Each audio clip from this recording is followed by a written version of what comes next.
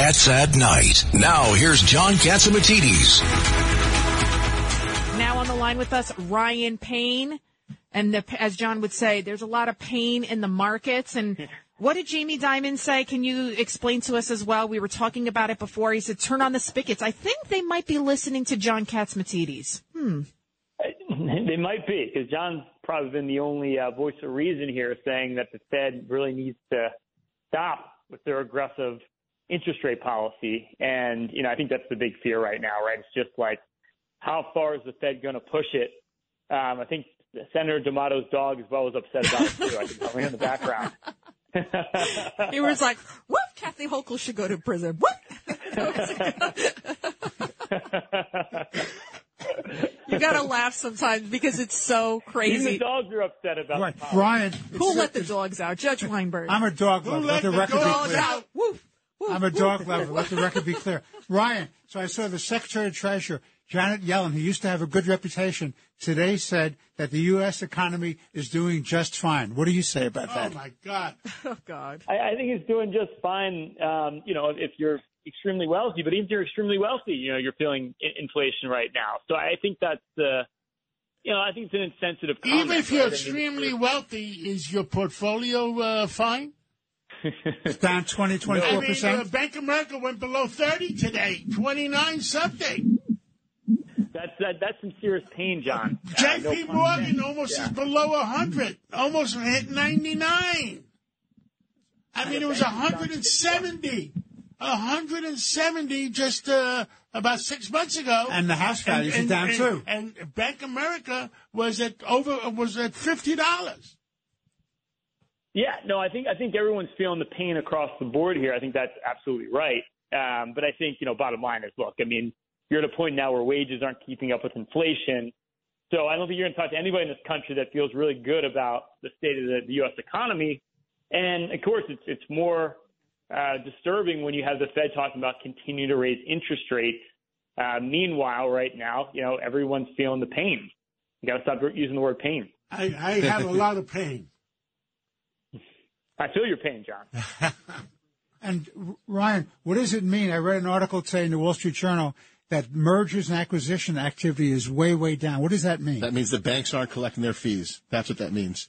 That the Goldman can't be on six sides of every deal. They're not going to make a bonus in December. So what does that do They're to not the buying economy? apartments. They're not giving out money to charities. No, it's a good point. I mean, I think the banks, specifically like Goldman Sachs, I mean, they're you look at their earnings last quarter, they were down almost 40%. But, that's a little bit of the boom and bust of, they had so many mergers and acquisitions going on during the pandemic, right? We had all the crazy SPACs that were out there. You had all the IPO. It looked like a lot like the dot-com era bubble. The SPACs went completely bust, didn't they? Pretty much. John, if you gave your daughter $1,000 and said you have to spend it, or I'm taking all of it, you have to spend every penny of it, or I'm taking it back, what's going to happen? She's going to overpay for something. Yep. That's a SPAC. Yep. Yeah, well said. No, and I think disproportionately, anyone who benefited from the pandemic, like the Goldmans of the world, probably disproportionately feeling the pain more now. So, I think the overall economy still doesn't look awful, despite what they say in the media. They're trying to force it into a recession. That's what me and you have been saying, I think. Yeah, no, 100%, because, I mean, look at the job market, right? I mean, it's strong. People are seeing their wages go up, and inflation's already coming down. Let me give you, Ryan, let me give you one example. I said, if you had a house that was worth $500,000 and you were paying 3% interest, and you wanted to sell that house if you could, and you wanted to buy another house because you did well this year and you want to buy $1 million house, would you buy it if you have to pay 7% interest? Yeah. No way. No, and that's why the price of the house has to go down now. That's why, machine kaput. Things are going down. So if you really, really want to sell your house and the guy has to pay 7% interest, you don't have a $500,000 house. You might have to sell it for $400,000. Right. People are buying like $20 million house for $5 million. It's crazy what's going on. No, wrong. It's $27 million house. It's crazy see what's going on out there, Somebody's John. get a good deal somewhere. Yeah. But I pay cash.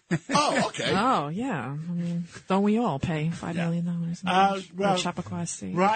Ryan Payne, you are with Steve Moore on every Saturday right after Larry Kudlow at 1 o'clock to 2 o'clock every Saturday. You guys, whoever wants to find out what you do with your money, tune in to Steve Moore and Ryan Payne. 1 o'clock to 2 o'clock on WABCRadio.com, 770 on your dial, and on your iPhone, 77 WABC.